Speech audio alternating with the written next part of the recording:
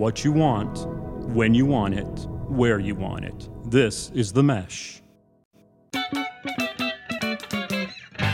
Foot Candle Films.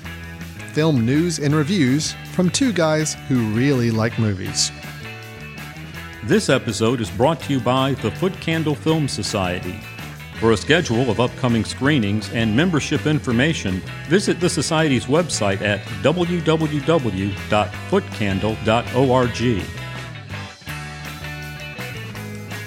Hello, everyone. Welcome to Foot Candle Films here on the Mesh.tv podcast network. My name is Alan Jackson, and with me, Christopher Fry. We are with the Foot Candle Film Festival and the Foot Candle Film Society here in beautiful Western North Carolina, and we're here to talk some movies. Chris, how are you doing today? I'm doing good. Looking forward to discussing our film today. Yeah, well, our film is the latest from director David Fincher. It is his film starring Michael Fassbender called The Killer. We'll be giving a review of that film in just a second. Followed by, after that, I've got a couple of films coming out in November, actually here in this very next month as we record this, that are going to be available to see. We're going to kind of dig into the trailers for those two films and talk about them a little bit. I think both projects sound very interesting, so I'm anxious to hear Chris's thoughts on these two as well. But as I said, we're going to be discussing David Fincher's latest film, The Killer. That is our main review, so let's go ahead and get right into it, Chris, if you are ready. Let's do it. All right, here we are. David Fincher's The Killer. I find music a useful distraction. A focus tool. Keeps the inner voice from wandering.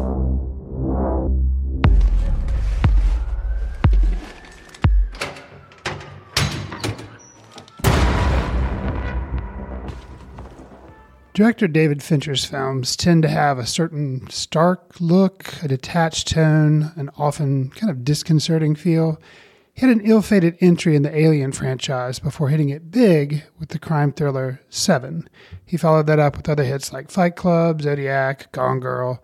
Sometimes Fincher veers outside of his seeming cinematic comfort zone with films like The Curious Case of Benjamin Button, or most recently with the biopic Mank.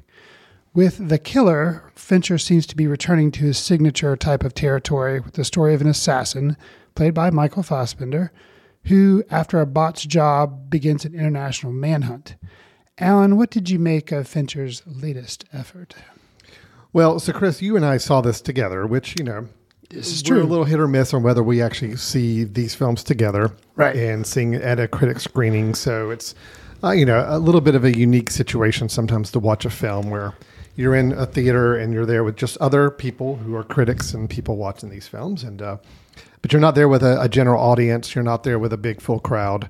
And I'm there with you, and you and I typically don't like to tip our hats to our reviews of the films before we record these podcasts. Right. But we had an hour and some change drive home. It's kind of impossible not to at least talk about the movie you just sat through and watched. So we did share our thoughts with one another. I'm prefacing all that, Chris, to say that my thoughts have evolved a little bit since even that conversation at 9:30 or so p.m. 2 days ago. Okay. I think The Killer is an interesting film, and I had a enjoyable time watching it. But I'm also aware now of the fact that it's a film that really doesn't do anything. And I say that in terms of, you mentioned you described Fincher's films as kind of being a little cold and detached, and sometimes very focused on process, maybe less so than, it's not as involved. It doesn't seem to be quite as involved in a lot of his films in necessarily, I don't want to say character development. It's more of it seems to be a lot more fascination on showing the how things are doing and not necessarily always the why. And I think the hows are always really fun to watch. This is a movie all about the how. This is a movie all about, okay, you have a guy you described in the synopsis there, an assassin who has to kind of turn and go on a little bit of his own manhunt because of a mistake he made, and now people responsible for that are trying to come after him. Anyway, the plot is not terribly important. It's a simple matter of we're watching someone who is a very, very good, skilled person at their craft doing their job. and having to take a little bit of a detour on their job to protect themselves and someone that we think they care about. But there's not a lot else beyond that. So look, I like it for what it is on the surface. I think if I can say pretty clearly that if what Chris's description of the film and his nice write-up there sounds intriguing to you, you will like this film. Is there anything more to it than that? I didn't really find it. And I'm not saying that that's a downfall of the film. It's just, I do think you have to go in realizing you're looking at something very much on a surface level. Even we get a monologue from our main character played by Fassbender throughout the film that does give you a little bit of insight into them, but you don't really ever get to know any of these characters at all. You really don't get to understand deeper meanings and desires and drives behind anybody. You're basically just watching people do their job and get work done. And that's still entertaining. So I'm not giving a negative review on this. I'm saying that I think we have to all realize that we're watching something on a very pristine, clean surface level in this film. The mechanics of watching him do his job, the mechanics of, okay, how is he going to fix this situation? How is he going to find this person? How is he going to take care of this individual? Is all very interesting, and it's engaging and fun to watch. It's just, there's just not a lot more below the surface of that. This is the most David Fincher-ish film of a David Fincher film. It's distilled down to the Fincher-ness of it all. And it's going to work for some people. It's not going to work for many. It worked for me, but barely. So I hope that summed it up okay for me. And Fassbender's amazing. So I will just say that. I love him. Chris, your thoughts on The Killer? I went a little long. Sorry. Well, no, I mean, we basically had the same experience. I liked the film, but what makes it watchable is that you have a very capable director, a very capable cast, the soundtrack, Atticus Ross and Trent Reznor, Atticus Ross. Yeah. You have all these components that are really good, or they're very capable, really good, but it all comes down to the story itself is not particularly unique. Yeah. So if there was some element of surprise or a twist, not even a twist, just something you couldn't predict, but it's very, from the opening thing of the movie and what he starts doing, you're like, okay. And then nothing really surprises you. That's true. There are no surprises.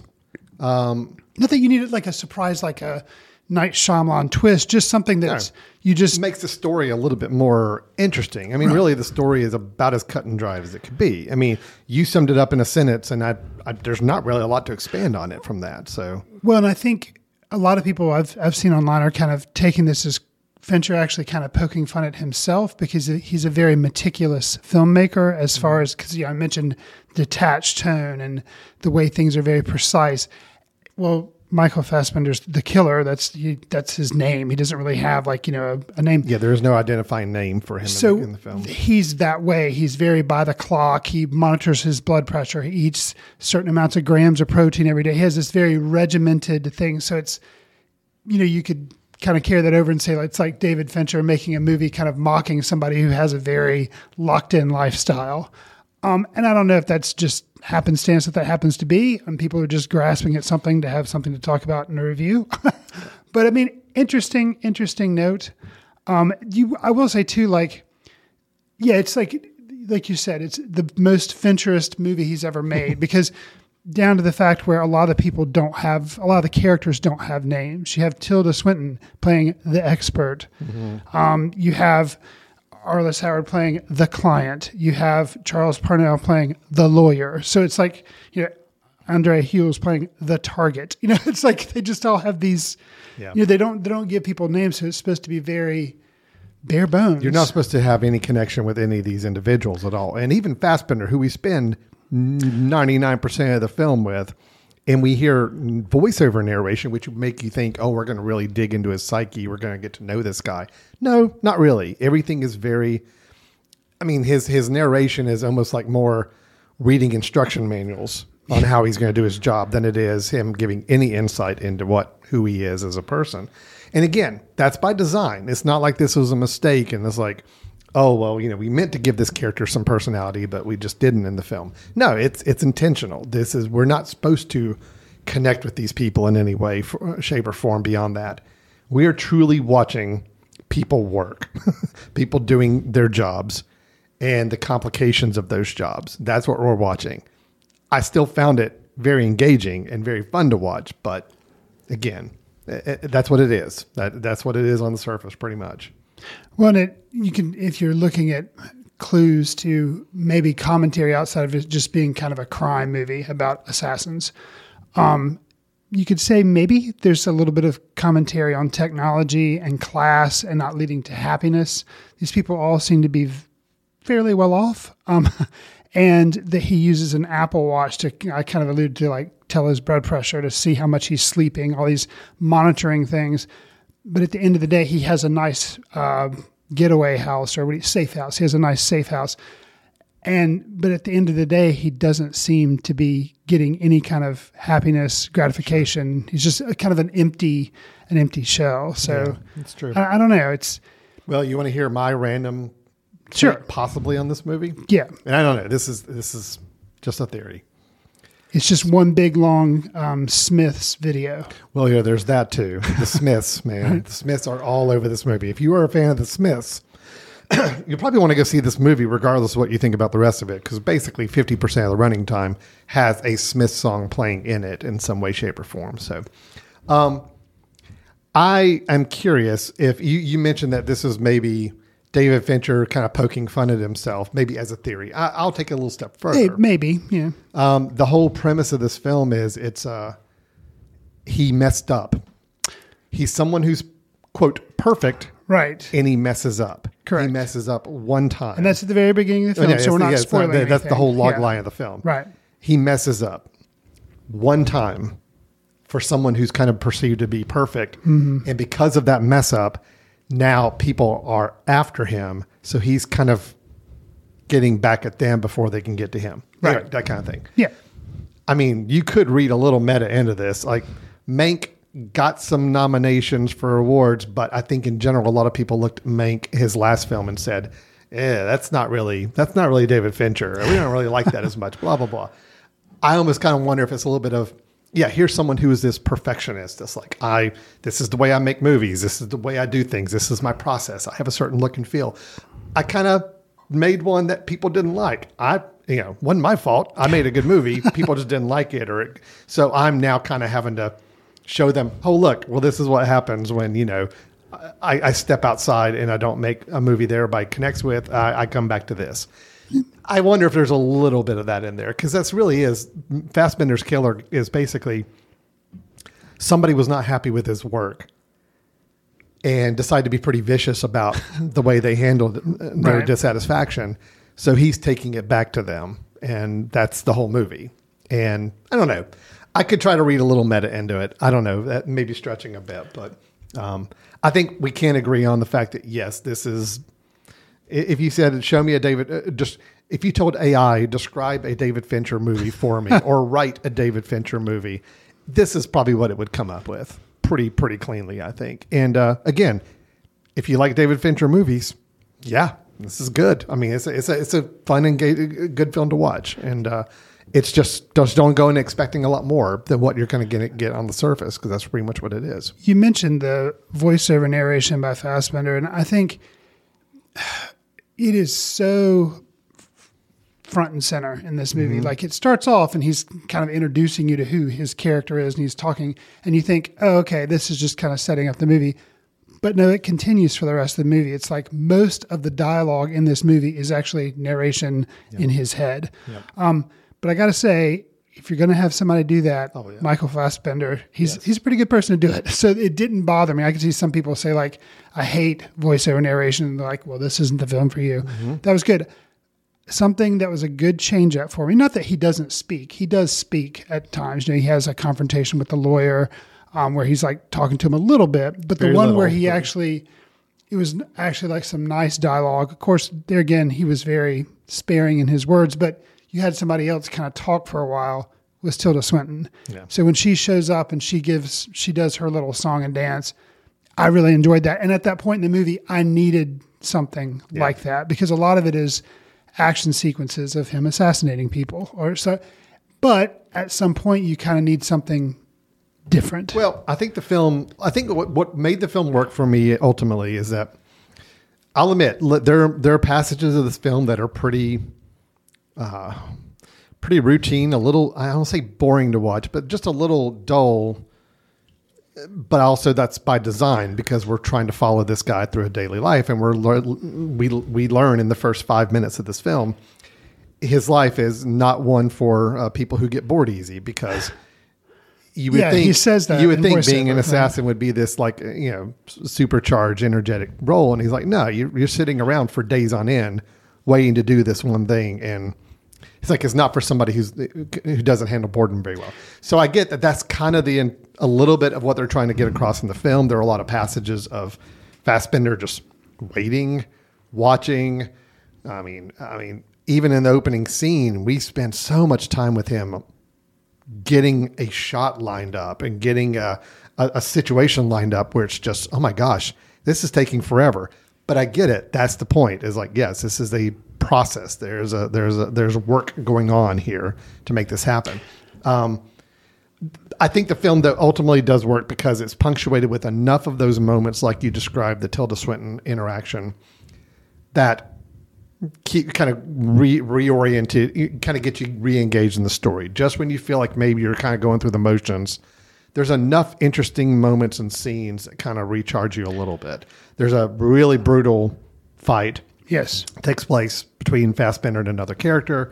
That the brute, and it is brutal. Yeah. It's a really well done fight sequence. You've got that. It's kind of like jolts you out a little bit, after you've been kind of watching this very slow, methodical process happen. That happens. You've got the interaction with Tilda Swinton, which was also, I thought, very, very exciting. There's an ending sequence, a conversation. There are several scenes that just kind of punctuate the story and kind of get you recharged back in there. But I tell you, in between those moments, it is a lot of waiting and watching, or seeing him take some very simple moves, and just you're not always quite sure what those moves are going to lead to, and it takes some time to pay off. But yeah. I think something you and I had discussed off mic, kind of when we were driving home, that you mentioned, there were little dashes of humor from Fincher that kind of also would kind of make you sit up and take notice a little bit. There's pulling a cheese grater from a kitchen drawer. This moment, I won't go into why that's funny, but Yeah. that was funny. There's a situation in an elevator with a garbage can. Probably one of the funniest, loudest laughs I've had in a theater in a Right. long And time. so there are these little moments of like kind of awkward humor. Yeah, very awkward humor. Yeah, but it's funny, and you kind of see that he's giving you a little break in what otherwise would be a very monotonous routine, which, like you say, of all the theories, whether Fincher's talking about himself or whether he's making a comment on class and like with the wealthy or like, things like that. Actually, the more I think about it, it's like I really glom on to the thing you gave about how even though I'm like, yeah, he's basically making this movie for me. I wasn't a fan of Mank. So he's saying, okay, I'll go do what you expect me to do. I'll do a movie just like you want me to do. And he does it, but then he's like daring you, because instead of making a high-paced action thriller with assassins going around and fighting, which this has action scenes in it. There are. But what he does is he kind of slows things down, and he challenges you. Okay, I'm going to give you what you want, but I'm going to challenge you to be entertained by it, because I'm giving you like violence. I'm giving some. No, I like that. I like that phrasing. I'm challenging you to find entertainment in this. Right. And I think some people will, right, and some people will not. Yeah. And I'm one of the first people to usually complain about runtime. And this film was like right under 2 hours, but I was entertained. But I think it's just because what you and I've already said, the attention by all the parties involved are just at the top of their game. So that's what was able to keep it entertaining. I think this story told by a lesser filmmaker with a lesser cast, I'd probably be like, we've seen this kind of movie before. It's an assassin movie. It's boring. But there's so much style and craft in it that it did keep it entertaining. I'll say too, something else you mentioned, and we both mentioned the Smiths songs. Mm-hmm. And the reason I say the thing about the music video too is at one point I noticed the editing. So the song was being played, but the editing, I think he's driving somewhere and it cuts back and forth to the music. So it's almost like a car commercial. Oh, right, yeah. And I think there again, it's kind of doing it as a joke. It's like, we're going to make this really stylized Smith's commercial in the middle of this movie. And it's like, there's something there, even though all it is him driving around or like seeing signs and cutting back, like all the cuts are edited to the song. And it's funny that way. And a little touch in the opening sequence, he is setting up this assassination that gets botched. He comments on how he listens to music. He puts the headphones in and we start to hear a Smith song. When it shows outside, we hear the music at full volume. So it's like you're in his head when he's looking out the window and setting up the shot. When it cuts back to the interior of the building that he's in, the music goes down and then his narration. Because we're hearing it almost like over headphones and we're hearing it. Yeah. Right. So it's like they pay attention. So every time the shot switches, the volume changes. So it's like these little touches that elevate this above something that would be a spy thriller done by anybody else or an assassination type thriller. So, but like you said, I liked it, but I was expecting a little bit something more, but it's well done. So. I was expecting something more and not in terms of I needed car chases or more riveting action sequences or not that. No, it's not that. I think I was looking for something that had a little bit more to say. Something that had a little bit more to dig into, and there's really not with this film. It's pretty much what you see is what you get, and it's I don't know. I was hoping for something a little deeper, didn't get it, but I did appreciate and had a good time with what I was given. So, got any other thoughts on it? No. I think we're basically on the same page with it. So. Yeah, no, I recommend it. I like it, but I'm not recommending it for everybody. I do think again, the way to gauge this is if you've seen any of David Fincher's other movies, other than Mank. Mank will be the one I'll carve out. Any of his other films, Fight Club, Seven. I think Zodiac is a really good example of this kind of comparability of movie, because Zodiac was very similar in that it was very procedural. It was about the process. It's about people doing their work. It was a lot of, longer passages with very, very few moments of any action or thrillingness to it. It had a little bit of that same vibe. So I'd say if those films were kind of in your wheelhouse and those work for you, then yes, The Killer I think is going to work the same way. If they're not, this could be a little bit of a chore for some people. So yeah, agreed. Yeah. Well, that is The Killer. Is going to be playing at some limited theaters here, like I think right now, or in the next week or so. Supposed to open in select theaters October 27th. But this is a movie that will be on Netflix. What was the date on the Netflix? November 10th. November 10th. So you got about a week or so to wait if you're listening to this podcast when it came out, before it will be available for you to see. But it will be available on Netflix pretty soon. But you may have a chance to go see it in a theater. It's a good theater viewing, just because I think the visual is a beautifully looking film. It's shot really well. Right. I will say very, very dark film, like dark visually. So make sure you got your brightness adjusted correctly on your home TV set if you're going to be watching it at home. Because there are some scenes that I still thought were pretty hard to see, even in a like really good theater. And that's just Fincher. Fincher's films have always had a level of like darkness to them. They're not always a very brightly lit film at all. So this one I think takes it to its extreme level. It's a very, very quote dark film from that standpoint. Sure. All right. That is The Killer by David Fincher, starring Michael Fassbender, Tilda Swinton, and some others. We are giving recommendations to it, but it is that's a tepid recommendation. We've got some things we wish we could have seen out of this film that we didn't see. But overall, we appreciated what David Fincher decided to lay out on the table for us with his work this time. So, all right, Chris, let's take a quick break. And when we come back, we're going to talk about a couple of films coming up here in the month of November, coming up soon, that are ones that I'm really anxious to talk to you about and see your thoughts on. So stay tuned. You're listening to Foot Candle Films. We'll be right back. This podcast is sponsored by Jackson Creative, a custom communication agency located in downtown Hickory, North Carolina, specializing in online content creation. To learn more, visit thejacksoncreative.com. Jackson Creative, we tell your story. Welcome back to Foot Candle Films here on the Mesh.tv podcast network. Chris and I just finished our review of The Killer, but now let's move on to a couple of films. And Chris, from time to time on the latter half of our show, we like to watch trailers and or talk about news of upcoming movies. Well, in this case, I kind of want to do both with these in that I've got two films that are going to be released in some capacity in the month of November, meaning November 2023, like a couple weeks from now. Okay. But because of the way that, well, at least the first one anyway, the first film is going to be going to Netflix after a limited, very, very limited theatrical run. Okay. So a lot of these Netflix films or ones that are going to streaming, I noticed that the trailers don't come out until fairly close to when the movie's ready to release. Like, it used to be like a big theater release. Trailer would come out. It used to be like almost a year in advance of the film. Right. Now it seems like with the films that will go straight to Netflix or Hulu or somewhere, I mean, we don't see these trailers sometimes, or I don't even hear about the films until maybe 30 days in advance, 45 days in advance, something like that. So this is a trailer. It's first time I got to see it was yesterday, and you're getting to see it for the first time.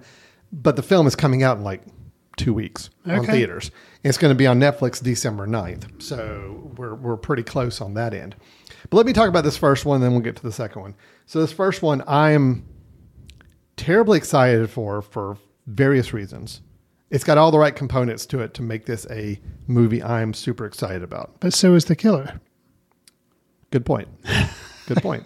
And I still like Sure. The Killer. Right. Didn't love it, but I liked it. Sure. All right. So let me give you the log line for this film. This film's title is Leave the World Behind. It is directed by a Mr. Sam Esmail. Do you know who that is? The name sounds vaguely familiar. He should. So he was the producer and showrunner behind Mr. Robot. Okay. Okay, he did Mr. Robot. He also was producer of a TV show called Homecoming. He wrote a film called Comet back in 2014, but I don't think he has directed. Okay. I'm trying to make sure and see. I think direction-wise, he directed episodes of that TV show that he did. Oh, he directed the film Comet back in 2014. Okay. But that's it. He directed a lot of the Mr. Robot episodes and the series Homecoming. I'm a big fan of Mr. Robot. I thought that was a great show. So that's got me intrigued. And let me just give you the log line, and then I'll tell you the actors involved. Okay. According to IMDb, this movie is about a family's getaway to a luxurious rental home takes an ominous turn when a cyber attack knocks out their devices and two strangers appear at their door. Okay. I think I've heard. Yeah, this is slowly becoming more and more familiar. Come into clear. So here's the cast list for you. Julia Roberts, Mahershala Ali, Okay. Ethan Hawke, and Kevin Bacon. Okay. Yeah, I think the Kevin Bacon, I saw a joke online of something about Kevin Bacon. Okay, so yeah, being able to play that game of 6 Degrees of Kevin Bacon. Yes. So yes, but I didn't know it was associated with this movie, but okay, got you. That's the deal. So let's go ahead and watch the trailer for Leave the World Behind, and then I'm anxious to talk with you about this film. Okay. So here we go.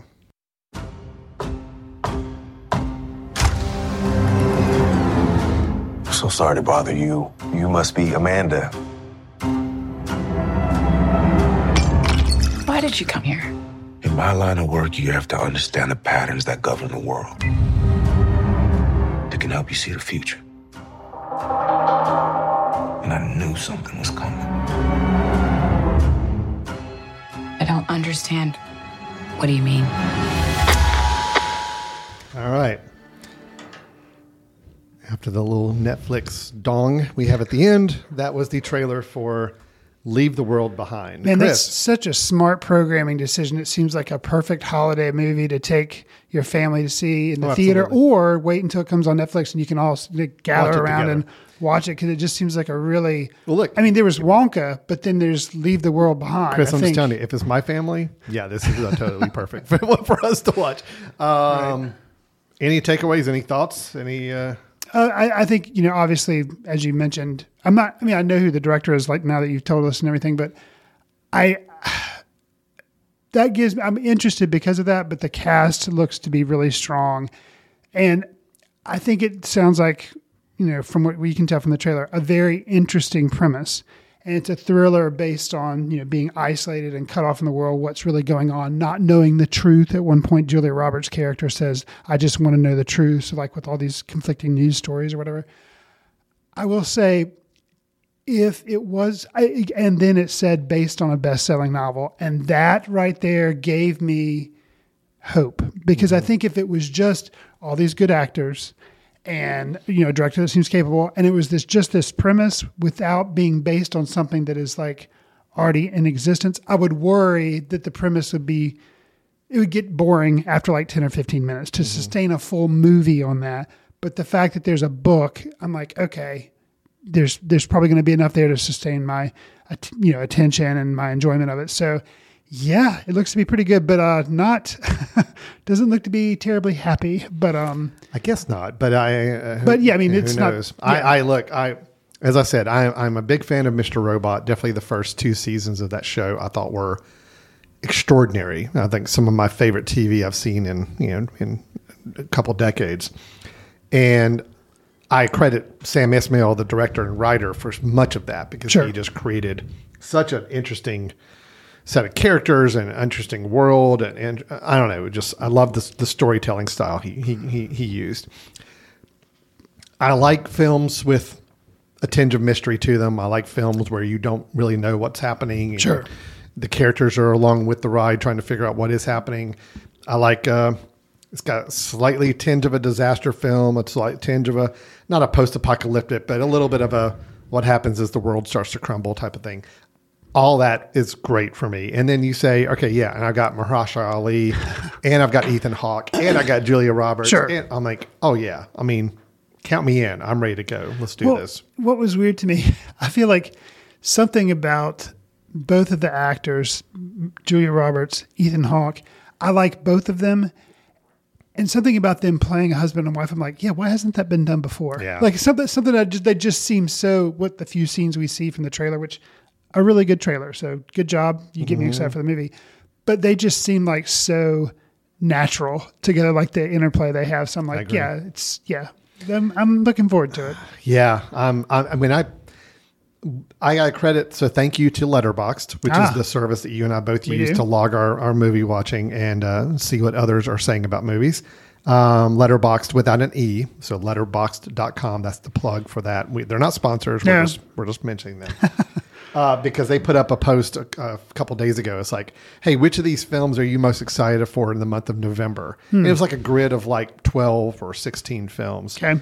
And I knew about 9 of them. Okay. The other ones I'm like, I'm going to go check in to see what these films are, just because I'm curious if Letterboxd is like putting these up as, hey, here's the ones that everybody's talking about. Which ones are you the most excited about? Sure. This was one that came up as the earliest release date, and I had not heard about it. And so when I pulled it up and reviewed it, I'm like, oh, okay. This is now vaulted to the top of my anticipated list, like in very short order. So, Leave the World Behind. It is, again, going to be on Netflix December 8th. It is playing select theaters in November. Again, the reason they're doing that whole select theaters weeks in advance is now because my understanding is Oscar rules are to be contender for the big awards.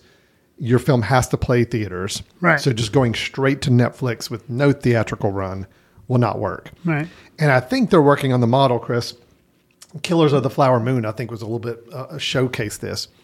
Killers of the Flower Moon was an Apple film. It is going to be on Apple TV Plus in December, but it's playing in movie theaters right now. And it made $25 million, which for a Scorsese film, that was a big opening weekend. It was pretty good for his. I think it's very similar to what Wolf of Wall Street opened up to, or maybe a little bit more. So Apple's obviously kind of played that role. It's like, all right, we're showing, that it's going to make some money on the front end in the theaters. And then the hopes is that it's also going to drive subscribers to their service when they release it in December. People that maybe were on the fence about getting Apple TV Plus now see, oh, it's got the new Scorsese film. I didn't want to pay $12 to go see it in the theater, so I'll go see it. I'll pay my $7 a month or whatever it is to get the subscription. That's the ultimate gameplay. it seems to be working in a couple situations. Now, I don't feel like Leave the World Behind is going to be a wide release like Killers of the Flower Moon was. Right. It'll get enough of a theatrical run to qualify for awards, but then Netflix is really going to bank on people wanting to see it on Netflix. See, okay, so just we've been on this soapbox before. Yeah. I like the fact that now films are being made, just because of Oscars, are being made to have some type of run. I wish they could say, and it can't be a limited run, it has to be a wide release. But they can't do that. I guess they can't do that. Because what I just fear for, like, folks who don't want to subscribe to 10 different services just so they can see movies. So, for instance, if you didn't have Netflix, you might not be able to see this movie because it's not going to come to your town because you're not Atlanta or, LA or you're right. So like you might not be able to see it. So that I'm like, that kind of stinks, but I guess at least they're doing something, because before maybe it would have just gone straight to Netflix. So there's no chance people would have seen it. I like the fact that it's doing both. And I like the fact that the bigger films, the ones that, are really good films and good directors, are getting both. Right, like Killer of the Flower Moon. Right. That is. I'm so happy that didn't just go to Apple TV Plus and just that's it, because I like seeing it on the big screen. But you're right. I mean, this film will not get a wide release. I'm guaranteeing. I feel like you're probably right. It looks more like a genre type of type film. I mean, look, I'll be happy if it is playing, in our hometown of Hickory, in a couple weeks, because I'll go see it in the theater. I'd like to go see it. Yeah, in the my theater. default is I'd rather see things in the theater. But I like that we have those options. I hate for people who do enjoy the theatrical experience that it's not going to be applicable for every film that's going to streaming. Because again, most of them are going to be limited releases or just getting in just barely enough theaters or the biggest theaters they can make money from, and then wait to go streaming. So yeah, I'm with you on that. It does still make me a little worried for theaters. Oh yeah, because again, if the theaters only become a proving ground for films for like the first couple weeks, 3 or 4 weeks before they go to streaming, and it's only going to be for limited ones, that anyway, I don't know. It doesn't bode well for films that are banking solely on a theatrical run. Sure, they're not being released by a streaming service. That's the ones I worry about. So anyway. Right. All right. Well, that is Leave the World Behind, coming out in November in select theaters, but then on December 8th on Netflix. Very, very excited. As am I. All right. So the second film to talk about is also one very interested in. Chris, we have reviewed some films with a Mr. Nicolas Cage in recent years. Mm-hmm. He continues to be a very interesting actor in that he will kind of... What was the whole mantra I think we've talked about before was like you do one film just for the paycheck sure. so that you can do one film that's maybe a little more creative and interesting. And Nicolas Cage kind of takes that to the ultimate extreme. I mean, I think it's almost like every movie I hear release of his, it is either looks like the biggest, either low budget or derivative film that's just him, playing a very stereotypical character. And then you'll turn around and see a film like the one I'm getting ready to show you. That's like, whoa, okay, that's interesting. That is an interesting Nick Cage performance. So I like that at least it keeps us on our toes. I'll give him that. That's good. This film is a film called Dream Scenario, and it is starring Nicolas Cage.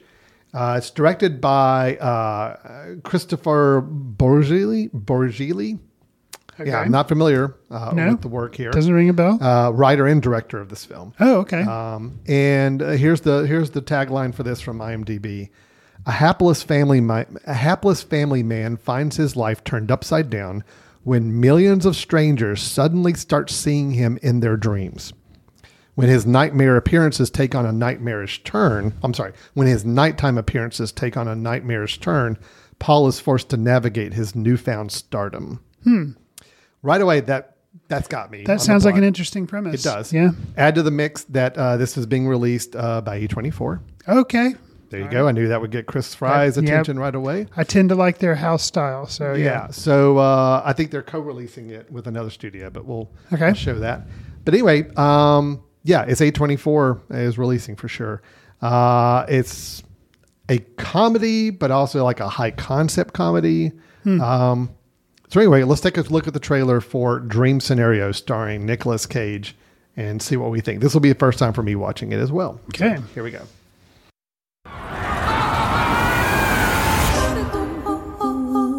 Why does the zebra look the way it does? So embarrassing. Hey, focus. Is this how it went? No, it's different now. Oh, you've been on my mind recently. Yeah? Because you keep popping up in my dreams. You don't do anything, you're just there. So, this specific person, the remarkable nobody, I've also had that experience. Do you have a picture? Chris, let me just ask this right off the bat. Am I 2 for 2 with films I've now got you interested in? Well, this one even more so. Really? The only thing that surprises me is that it's not written and directed by Charlie Kaufman. Yeah. It has a very adaptation vibe. I mean, Nicolas Cage was in that as well, playing somebody that looked terrible. And in this movie, like he's balding, he's like older and everything. And you're like, yeah, it's not a glamour performance. He plays kind of like a loser dad. Yeah, my one regret with this trailer is I'm afraid it showed me too much. Yeah, I agree with that. I do feel like it maybe tipped its hand a little too much. Which, yeah. I trust in general. I usually trust A24. Yeah. So I hope that they didn't make the mistake where they've shown me the entire movie. But no, it looks great. I know. I'm it's actually wondering, the two films I thought of Adaptation and Everything Everywhere All at Once. Sure. It's almost like a blend of that. Yeah, that style filmmaking is the whole dream is another conceit they can use to kind of weave in some really wild scenarios. But then you've got Nicolas Cage kind of playing a very, on the surface, it seems to be very, very similar to what we saw in Adaptation. I tell you, and I think, granted, this is based off the trailer, people, and they have all these quotes up there from people that have seen the film, like career best. Or I tell you, if the movie is any good at all, I could see Nicolas Cage getting a nomination because it just seems like, he's been around a while. He's won for Leaving Las Vegas. Leaving Las Vegas, yeah. But this is like something, but it's, people could be like, okay, Nick, we're going to give you another shot. Like, I don't know. It just, I am really excited for this one. And I am happy that apparently it is theaters. There's no streaming service attached. That's correct. Okay. Yeah, it is. Everything has been saying it's theaters. So I stand a chance of being able actually to see this in the theater. It is November 10th. Now, how wide a release it is, we'll have to wait and see as far as how many theaters it goes out to. But yeah, November 10th is the release date for this film. Man. Which is, again, kind of crazy that, we're watching the trailer. At this point, it's 14 days before the film comes out. So that's what leads me to believe it's not going to be a big release. Right. It's going to hunt this film down. But yeah, I'm super excited for this one. Oh, so, me too. Both of these two films have given me a little more hopeful vibes about this fall and the films coming out. I think we've got, I'd say earlier in the year, looking at kind of the slate of films to come out throughout the year, I didn't feel like we were going to really have a good, strong year of some interesting films to see. And even right now where we are, I think the only big films left coming out this year, we were talking about this the other day, trying to remember what big films were left. One we didn't, Aquaman is like, I guess, a big release coming out. You got the Marvels from Marvel Studios. You've got Aquaman from the whole DC thing. Outside of that, big movies, not a lot. And that's fine, because if we've got some cool, smaller films like the ones I just showed, filling in the gaps, I'd much rather go gravitate to those anyway. Well, and the two that haven't come out yet, they're both tied to streaming services, Maestro and Napoleon. Right. So those are ones that, that will be like award worthy maybe. Right. But yeah, so it's interesting. And then I am hopeful for The Color Purple, the new musical adaptation of Color Purple coming out at Christmas time. That is going to theaters as well. So I hope that's really good and strong and performs well. So it's going to be, I think it's going to be an interesting fall or interesting winter season for theaters. And I'm really curious how theaters do with this landscape going on with the film releases. And, I've gone on record. I know maybe I'm pulling my soapbox up a little bit. I think both the Marvels and Aquaman are going to underperform. I don't think they're going to be the big releases that I think the big studios are looking for. I think the theater business is going to be underplay this year compared to past years. Well, definitely pre-pandemic years. Everybody was hoping this year would kind of get us past the pandemic time and get us back to where we were. I don't think it's going to happen. I mean, with the exception of Barbie, Oppenheimer, and the Taylor Swift Eras tour, pretty much it. Maybe, I mean, you could probably throw Super Mario Brothers first early in the year on top of that, and that'd be the only other one. But I think the streaming services are going to make a killing this winter. I really do, because you look at it, Fincher's film is going to be there. Yeah. Scorsese's film is going to be there. Yeah. Maestro's going to Netflix. Napoleon's Napoleon's Apple TV Apple Plus. TV, yeah. I mean, these big movies, I really think people are going to go towards.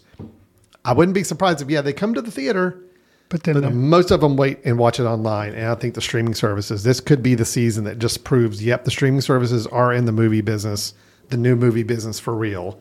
And when award season comes and the nominations come out in February or so, don't be surprised if a lion's share of those nominations are from films released by streaming services, studios. So, it'll be, I think it's going to be interesting. I mean, is it just going to be where in a couple of years, basically movie theaters will be in bigger towns, like in that's what LA, makes me nervous. Atlanta, That's what makes me and nervous. then like smaller towns like won't have theaters anymore because they just can't compete with streaming services. Nope. So that's my big fear. That's my fear, is that, the movie theaters are kind of like the exclusive release locations for the big movies that are going to be going to online streaming services, and they'll play them for 3-4 weeks, and it becomes this big exclusive thing to go see. But you got to go to a bigger city to see them, because the smaller theaters or the smaller town theaters just can't support that model. Right. I mean, even our local theater right now, you look at what's playing, and you got the Taylor Swift movie. You've got Killers of the Flower Moon, which I even noticed is already in a very, very small theater, like not packing in big crowds. Sure. And one or two other kind of big releases. And then the rest of our 12 or 14 screen multiplex is filled with really, Nightmare Before Christmas, right, Hocus re-releases Pocus, of older films, or films you've just never heard of that they're just pushing through for a 1 week release just to kind of have it out there. And it's just not going to get the audiences that way. So it's still interesting. I feel like I've been saying the theater business has been interesting for several years now, and it has been. Honestly, 1 or 2 years before the pandemic happened, they were already in a very interesting spot. The pandemic accelerated everything, and now we're kind of post-pandemic, and everybody was hoping that Top Gun Maverick was showing us that everybody's going to the movie theaters again. No, people are going to the movie theaters for very specific, big, spectacle event-driven things. Right. A Taylor Swift concert, because I'm a fan of Taylor Swift. You go to a Taylor Swift thing. Top Gun, because it's this big revival of a famous film that everyone wanted to see. And, there has to be a reason for people now to go to see a movie in a theater, as opposed to just, hey, it's Friday night, let's go see what's at the movie theater, Right. So, okay. So I'll push the soapbox away. I'm done. Anyway, 2 films. I already forgot the name. So Leave the World Behind and Dream Scenario. Yes. Both coming out over the course of the next several weeks. Excited for both of them. And I'm sure we will find a way to talk about both of them on the show when they do come out.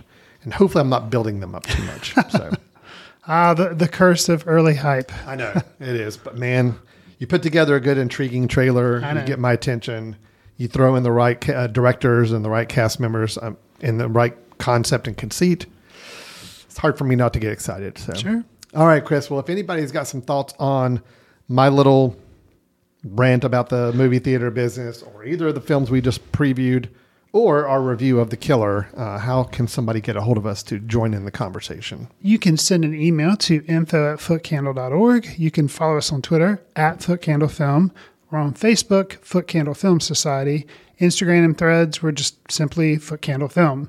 Alan had mentioned previously, we are both on Letterboxd. You can try to find us on there. That is Letterboxd without the E at the end, so it's just BOXD. Do us a favor. Give us a star rating, write a review, share with friends on whatever service you receive your favorite podcast on. To help us reach new listeners, we would appreciate it. All right. Well, that's going to wrap it up for today. Thanks, everybody, for watching or listening, I guess. Not watching. There's no. You don't want to watch us. You don't want to see us. It's all listening. Thanks for listening, and we'll look forward to talking to you next time. Take care. See you in the ticket line. Watch films in the company of like-minded people in the dark. Watch films in the underground. We won't let anyone know where you are. The films that don't make it to Carmike at the mall, or ones that were famous when Grandpa would watch films out of the reverence of the heritage of an art. Watch films through the courtesy of Foot Candle Film Society. Special thanks to Carpal Tuller for the show theme music. For more about Carpal Tuller, visit www.carpaltuller.com. You've been listening to The Mesh, an online media network of shows and programs ranging from business to arts, sports to entertainment, music to community. All programs are available on the website as well as through iTunes and YouTube. Check us out online at themesh.tv. Discover other network shows and give us feedback on what you just heard.